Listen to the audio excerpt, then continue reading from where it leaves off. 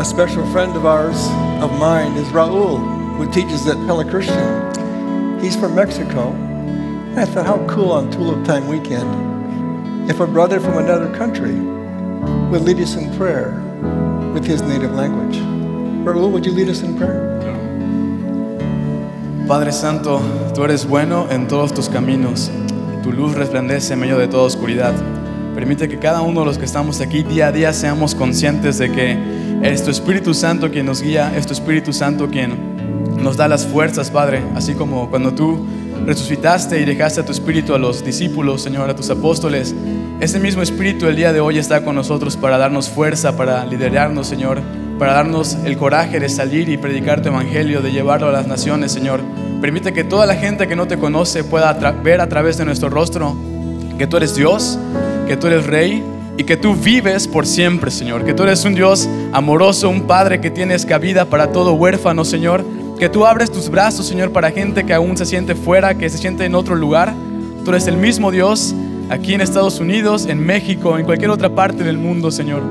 El mismo Dios, el mismo Padre, por siempre, Señor, con nosotros. En el nombre de Jesús. Amén. And now the Lord's Prayer together in English. Our Father, who art in heaven, hallowed be thy name. Thy kingdom come, thy will be done, on earth as it is in heaven. Give us this day our daily bread, and forgive us our sins, as we forgive those who sin against us. And lead us not into temptation, but deliver us from evil. For thine is the kingdom, and the power, and the glory forever. Amen. Thank you. Please be seated. Thank you, Raul.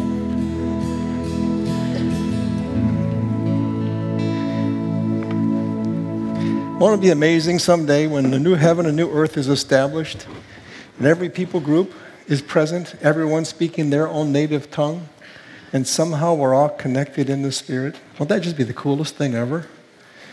Just a secret to the Reformed people, we won't be the only ones there. That was a joke. Never mind. Not very good. Can I invite you to open your Bibles, please, to Acts chapter 16. We're going to continue our reading and working through the story of the early church.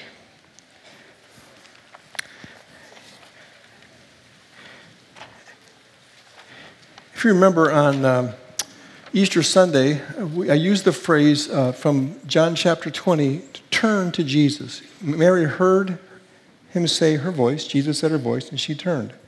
So the past Sundays, I've been asking people to tell me stories of when they heard the voice of the Lord. I have some more.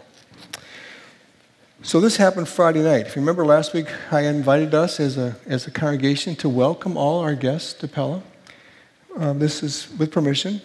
A young family, several children, was on Friday night going from the parade.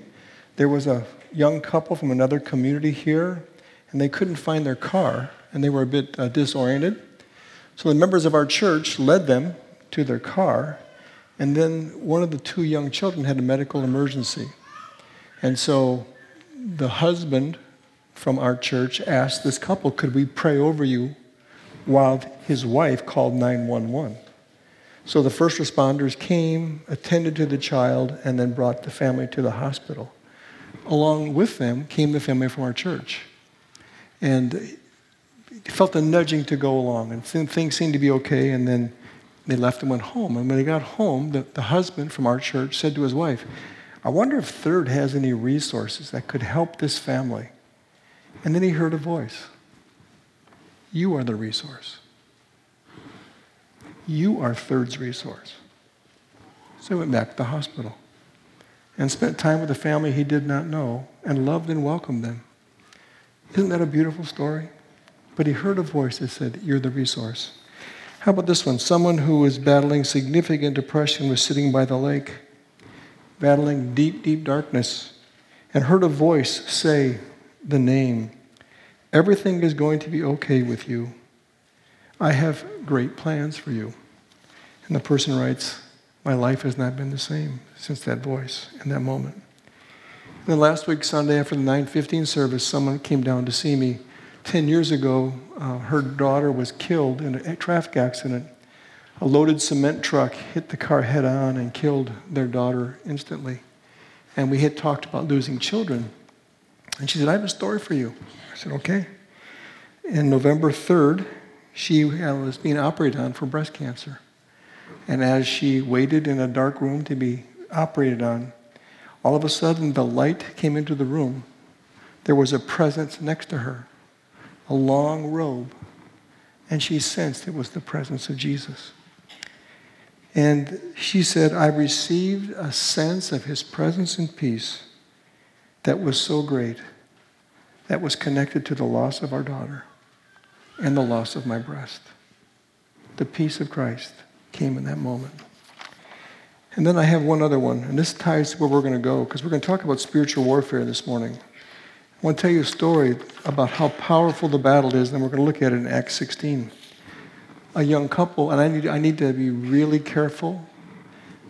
You probably know this, but large churches are trolled by especially foreign governments to hear if we are sending missionaries to their country. So I have to hide this in case we're being trolled, because we have been. Somebody connected to us, a young couple went to another country and have been very effective in their mission work. Learned the language, very, very beautiful mission work. Incredible, people coming to Christ. And then, the wife has gone into a suicidal place of a dark depression, and the husband is so ill that in the next 2 days there is a strong possibility that he's going to die. And the context is, this is a very effective young couple who is bringing the goodness of Jesus to another place. And the counterattack is great. And who knows what the results will be. Well, I tell you that because that's in our story this morning. Acts chapter 16, beginning at verse 6, and we'll start with a map in a second, and I want you to be reminded of the places that we are going. So I read this last week, and we read it again, Acts 16, verse 6. Paul and his companions traveled throughout the region of Phrygia and Galatia, having kept by the Spirit from preaching the word in the province of Asia. So can I have the map, please? So if you look up there, plan A was to go to Asia. They were kept by the Spirit from preaching the word of God. So they're in Antioch, and he wanted to go to the left, to the west and south. And plan A, Asia, was no. The text goes on. When they came to the border of Mysia, they tried to enter Bithynia. Bithynia is north. So they came to the province of Asia, of Mysia, and wanted to go north to Bithynia, and the Spirit of Jesus would not allow them to. Plan B, Bithynia, no. Verse 8. So they passed by Mysia and went down to Troas. During the night, Paul had a vision of a man standing and begging him, come over to Macedonia and help us. After Paul had seen the vision, we got ready at once to leave for Macedonia, concluding that God had called us to preach the gospel to them. So if you look up at the map, plan A, Asia, no. Plan B, Bithynia, no.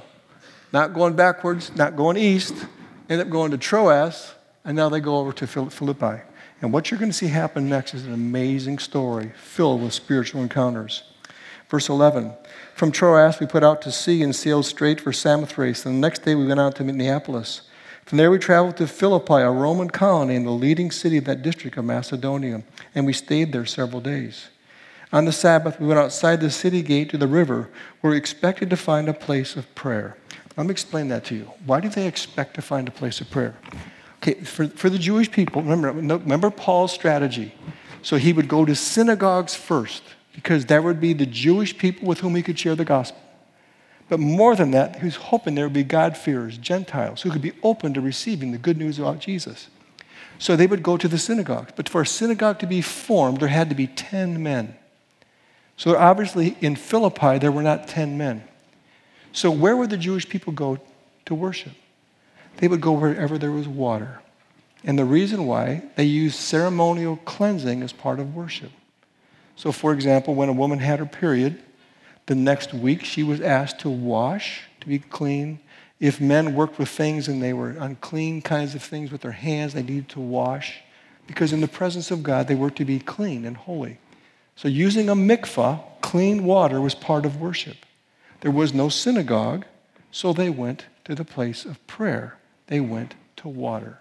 Now, that's going to become important because this is going to come back several times. So the next verse, let's see, second part of verse 16. We're going to a place of prayer. We were met. Oh, I'm sorry, I'm too far ahead. I jumped down there a ways. Verse 13. On the Sabbath, we went outside the city gate to the river. We expected to find a place of prayer. We sat down and began to speak to the women who had gathered there. One of those listening was a woman from the city of Thyatira named Lydia, a dealer in purple cloth. She was a worshiper of God.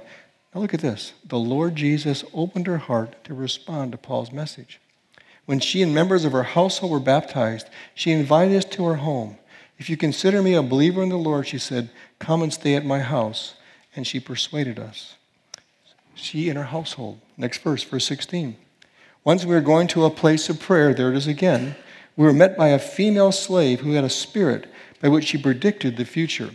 Now, the English translation is not very good. So let me give it to you in Greek.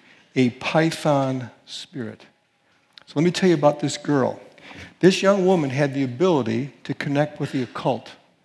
She connected with demonic power. And because of demonic power, she could predict the future. Now, a woman who did this was called an oracle, O-R-A-C-L-E. And the most famous of all was a woman who was given over to Apollos. Apollos supposedly killed the python spirit, a demon, and then this young woman became, not this one in the text, a young woman became available to Apollo's power from killing python. So what this woman would do in a great big temple, they would dig a hole under the ground, and once a month, on the seventh day of the month, she would go down under the temple, under the ground, and then they would burn incense to Apollos with the python spirit. The python spirit would come to her and tell her the future. She would sit on a tripod and allow the demonic power to come over her, to give her words. She'd come out, and then she would prophesy. And she was so well known and so famous, they paid her enormous amounts of money. Well, this young slave girl has the same spirit, a python spirit. So now you see something interesting. What's just happened in the 5 verses before? What's just happened? A church has been formed. People have come to faith in Jesus. The kingdom has come. What happens immediately afterwards? Let's look what happens. Here's a girl with a python spirit. She earned a great deal of money for her owners by fortune telling. She followed Paul and the rest of us shouting, and the word is actually shrieking, screaming over and over. These men are servants of the Most High God who are telling you the way to be saved. She kept this up for many days. Paul became so agitated, the word here is annoyed, agitated, deeply disturbed. He turned and said to the spirit, the python spirit, the name, a python spirit, in the name of Jesus Christ, I command you to come out of her. At that moment, the python spirit left her. Now, what's happening here? She is shouting a phrase. Now, why was that so disturbing to Paul? Because that was a phrase used by all kinds of people there. It was about all kinds of gods, and there's all kinds of ways to be saved. And he's trying to talk about Jesus. And this python spirit is trying to confuse people, and he puts up for it, but she's shrieking, she's yelling, and finally he is so disturbed, he just turns to her and says, in the name of Jesus. Now stop for a second. Do you remember in the first seven chapters how often we found that phrase? In the name of Jesus, in the name of Jesus, in the name of Jesus. Now, let me tell you a story. A true story. The last several weeks, over some period of time, I've had people come to see me, to talk to me, because they've approached mediums. Do you know what a medium is? What's a medium? Someone who listens to occult spirits and tells you stuff. So people that I know have been going to see mediums to talk to the spirits because they want to connect with family members who have died. This is in Pella, Iowa. And I'm telling you that because occult power is here. A few years ago at the 11 o'clock service in the back row, from another community were 7 witches who came to service every week. And they came to cast her curses, hexes, or spells on us. We'd minister with them, we'd care for them, and we'd pray for them. And whenever they would leave, we would cleanse the back area, and we would break any sense of demonic power in the name of Jesus. Now, why am I telling you this? Because this is happening here. So when the kingdom of God comes and people experience the goodness of Jesus, there is a counterattack. So what happens? Verse 19, so Paul cast the demon out. When her owners realized that the hope of making money was gone, they seized Paul and Silas and dragged them into a marketplace to face the authorities. They brought them before the magistrates. In a city like Philippi, there would be 2 magistrates and said, took it to 3 charges. First is anti-Semitism. These men are Jews, and they almost spat it out. They hate Jews, anti-Semitic. They are throwing our city into an uproar. That's the difficult thing. If Rome thought a city was being rebellious, Rome would come in and destroy the city, and they would kill the rulers. And third, by advocating customs unlawful for us Romans to accept. It's unlawful, illegal activities. These are the 3 false charges. The crowd joined in the attack against Paul and Silas, and the magistrates ordered them to be stripped and beaten with rods. Raul, can I have that? Can I have that? This is what a rod looked like in that day. Now let's add some pieces of metal or bone on the end. And let's start. What did Paul say in 2 Corinthians 11? 3 times I've been beaten with rods. But that's not all that happens. Look what happens next. After they were beaten with rods, they were severely flogged. Remember flogged? Take off all their clothes, tie them here, and trained guys would take whips with stones, with metal, with glass, and they would whip them not to kill them, but so their entrails would begin to fall out of their body. So now remember the story. What's going on here? They go to Asia, plan A? No. Go to Bithynia, plan B? No. Go to Macedonia. Why? Because there's a woman named Lydia who and her household become believers. There's a young girl coming behind, screaming, cast out the demon. And what happens? There's a counterattack. Do you see this? The gospel comes, counterattack. Gospel comes, counterattack. Well, look what happens next. What happens to these guys? The crowd joined. They were severely flogged. They were thrown to prison, and the jailer was commanded to guard them carefully. When he received these orders, he put them in the inner cell and fastened their feet in the stocks. Can you imagine that now? Your entrails are falling out. You've been beaten with rods. You're sitting on the ground with your feet in stocks. Let me just ask you, so how would you be feeling then? What does the text say? About midnight, Paul and Silas were praying and singing hymns to God, and the other prisoners were listening to them. Suddenly, here's another attack back against the demonic power. Suddenly, there was such a violent earthquake, and the foundations of the prison were shaken. At once, all the prison doors flew open, and everyone's chains came loose. The jailer woke up, and he saw the prison door open. He drew his sword. It was to kill himself because he thought the prisoners had escaped. If they would escape, he had to be killed. Paul shouted, "Don't harm yourself, we're here." The jailer called for lights, rushed in, trembling before Paul and Silas. He then brought them out and asked, "Sirs, what must I do to be saved?" They replied, "Believe in the Lord Jesus, and you'll be saved, you and your household." Then they spoke the word of the Lord to him and all the others in the house. At that hour of the night, the jailer took them and washed their wounds. Then immediately he and all his household were baptized. He washed their wounds in the same water they were baptized. The jailer brought them to his house, set a meal before them. He was filled with joy because he had come to believe in God, he and his whole household.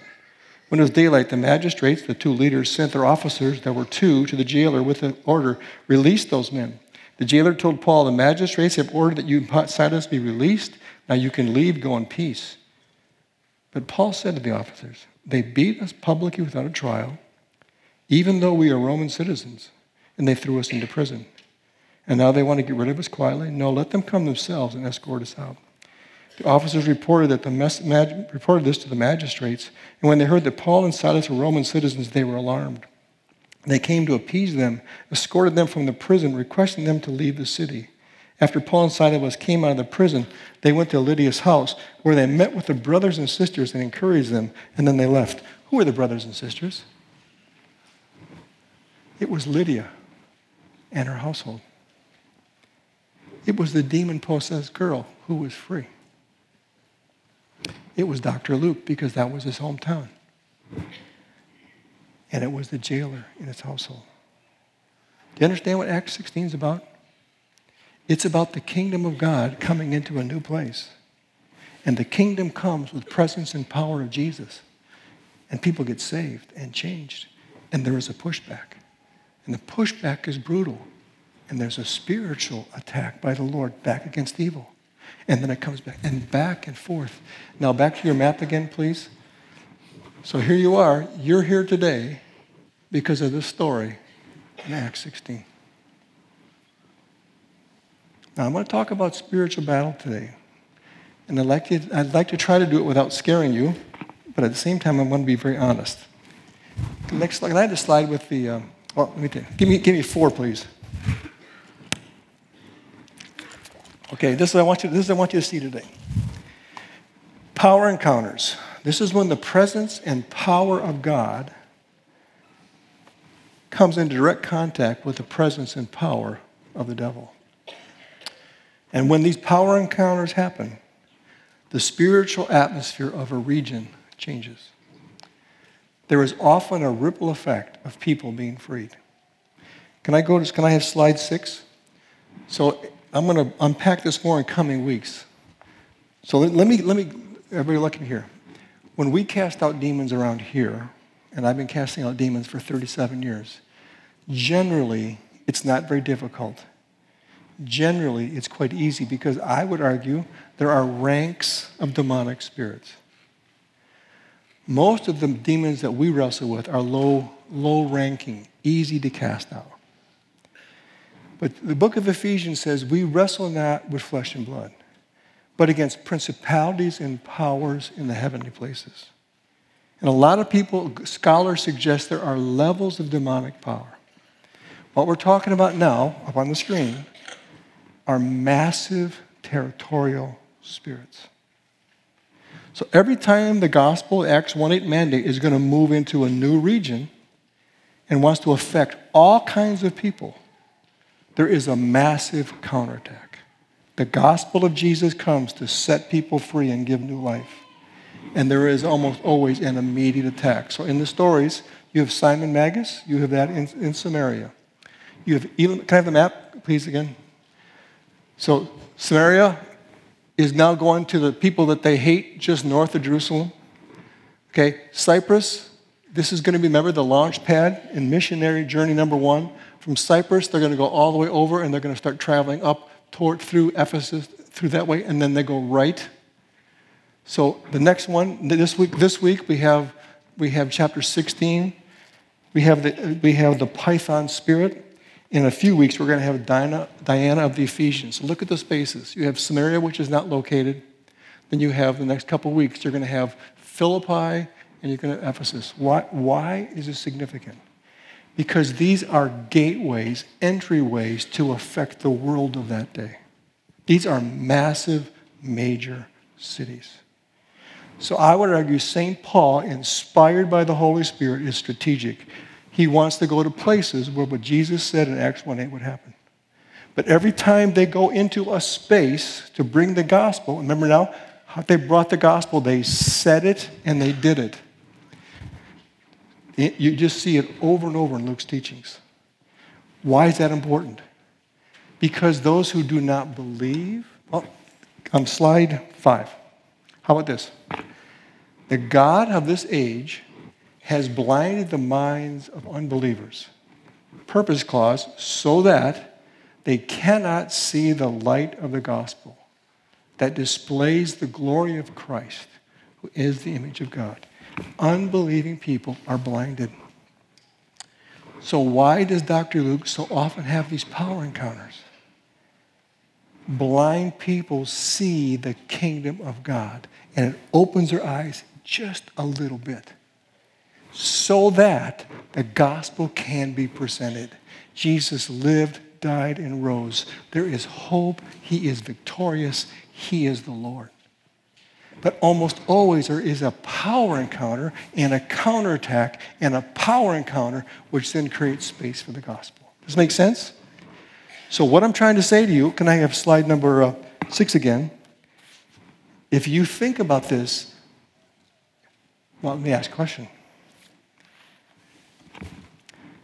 So if you look out at our country, if you look out at the world, where do you see massive territorial spirits affecting regions? I want to answer. I'll leave that with you. You think about that. So I gave the story of the missionary couple. Are you familiar with what's called the 1040 window? On your map, go to 1040 latitude and longitude. At the 1040 window is the place where the most unreached people in the world are located. These two young people have learned a specific language, have been sharing the gospel, and people coming to faith in this place. And the government is trying to kill them. So because the government was trying to kill them, who's behind that? They left and went to another country where many people from this country have immigrated. They know the language. The young couple from our church know the language. They're sharing the gospel. And now she is in a massive depression and can't function. And he might die of a mysterious illness that came on last week.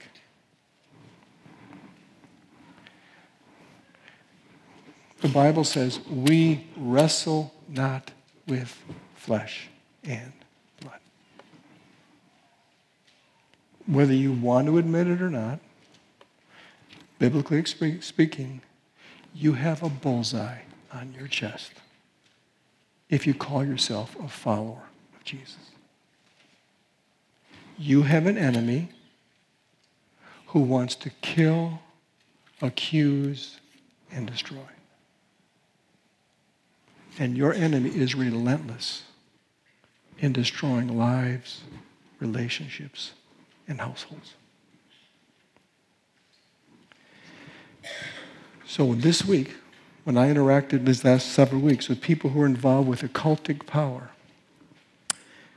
I asked people to pray me off yesterday. To be prayed off is to pray things like, Lord Jesus Christ, Son of God, have mercy on Kevin. May the light of Christ, the blood of Christ, the cross of Christ, the mercy of Christ wash away any attachments of any kind that have been sent by the enemy. If any curses, hexes, or spells have been placed against Kevin, we break them now in the name of Jesus. You are in a spiritual battle. So the young couple I referenced from another place, Grandma was at the first service. She said, what do I do? Well, I gave her what I have. If you stop me, I guarantee I'll have this. Every notebook, every car, every office, every space in my wallet is this. The prayer to be set free from demonic power and the prayer for protection from demonic power. The gospel is coming to set people free. Remember the story at Easter? This great big elephant being chained by this big old chain. Because the elephant's mind says, you're ever chained. Can I remind you what St. Paul wrote? It is for freedom that Christ has set you free. You're not meant to be enslaved by demonic power. Well, what did they do? Now I need to go quickly. Here's what I saw in slide 8. And I want to talk real fast. So there was two significant spiritual practices in our passage that are so important. The first is the centering and fellowship of weekly worship. You notice in the passage, Paul was always trying to find a synagogue or a place of prayer. Why? People say to me often, you don't need to be a Christian to go to worship. I agree, you don't have to. But what happens when we worship? If we worship well, see, it's happening right now.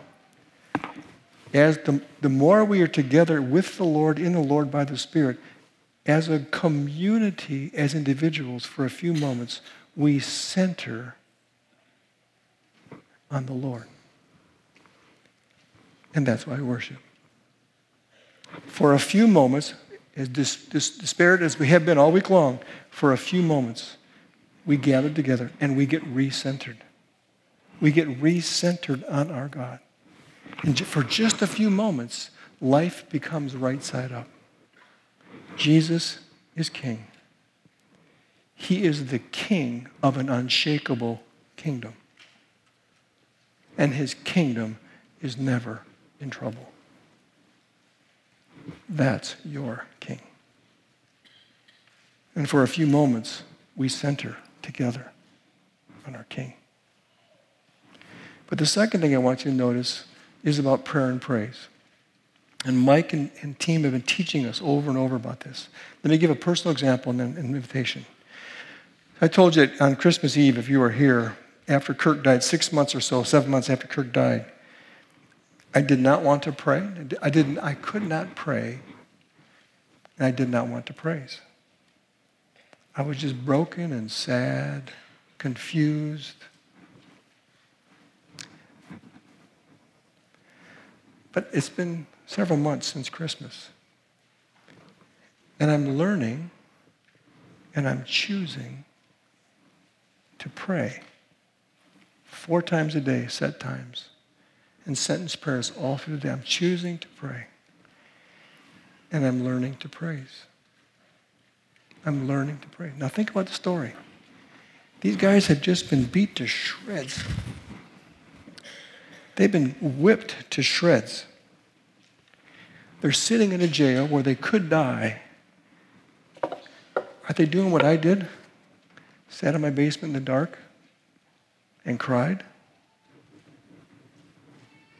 They prayed and they praised. And the atmosphere changed. And something happened. And an earthquake comes. And Jesus is again vindicated. He is the King. How about this one? Verse number 7. I love this. I've been reading this to myself all week long. If anyone or anything positions itself to block Acts 1:8 mandate, the risen King Jesus reserves the right to overthrow the rebellion. So he said to the 2 magistrates and the 2 officials, don't mess with my boys. Let's shake the world just a little bit. And out they come. What if in the midst of spiritual battle, the gifts we've been given, one is to gather and worship weekly. Just keep gathering somewhere in worship. Get centered again. And the second thing is learn and choose to pray and to praise. Amen. Let's pray. Lord, we pray that we indeed could be these kinds of people, willing to trust, willing to pray, choosing to praise, believing that you can do more than we ask or think or hope or imagine. So if you are facing a time of challenge right now, in the midst of whatever you're facing, could I invite you to just, in the recess of your heart, either pray or praise the Lord?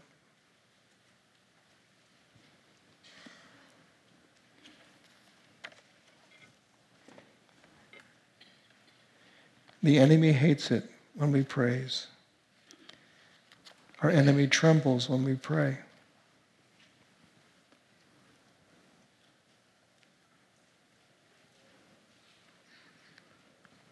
If there's a particular way you need help or guidance, would you ask the Lord for that right now? Ask the risen Jesus to say your name and provide something that you need right now.